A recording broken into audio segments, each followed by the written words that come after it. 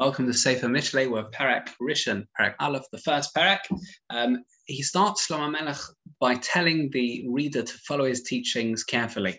One of the themes here is that wisdom, when it's trapped by desires, is not wisdom. Yeah, it's not wisdom. As Shlomo Melech's father, David, said in Tehillim, Kuf Yud Aleph, Reishis Chochma Yiras Hashem. The beginner of wisdom is fearing of Hashem. If wisdom is just self-serving because you can't control your desires, it becomes a servant to those desires and it becomes manipulated. Following the wicked to pursue evil can have dangerous repercussions. We can bring trouble on ourselves by rejecting the Torah's teachers. Hashem won't answer us in those times of trouble. Says Shlomo Melech, in order to appreciate wisdom of Torah, you have to have the right attitude, you have to have the right respect. In fact, the Ramchal says that the deeper you learn Torah, the more it influences you.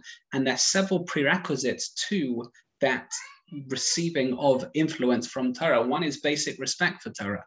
Continues Shlomo Melech, the parent's rebuke of a child is beneficial, even if it harms, even if it feels painful in the short term, as it helps a person grow, it helps a person perfect their character traits. One should distance themselves from the wicked, not to be influenced by their actions. And finally, the final message of the Perek is that Hashem calls for men, humans, to suppress their desires, devote themselves to spiritual pursuits, yet that call is often ignored. Therefore, Hashem punishes these people.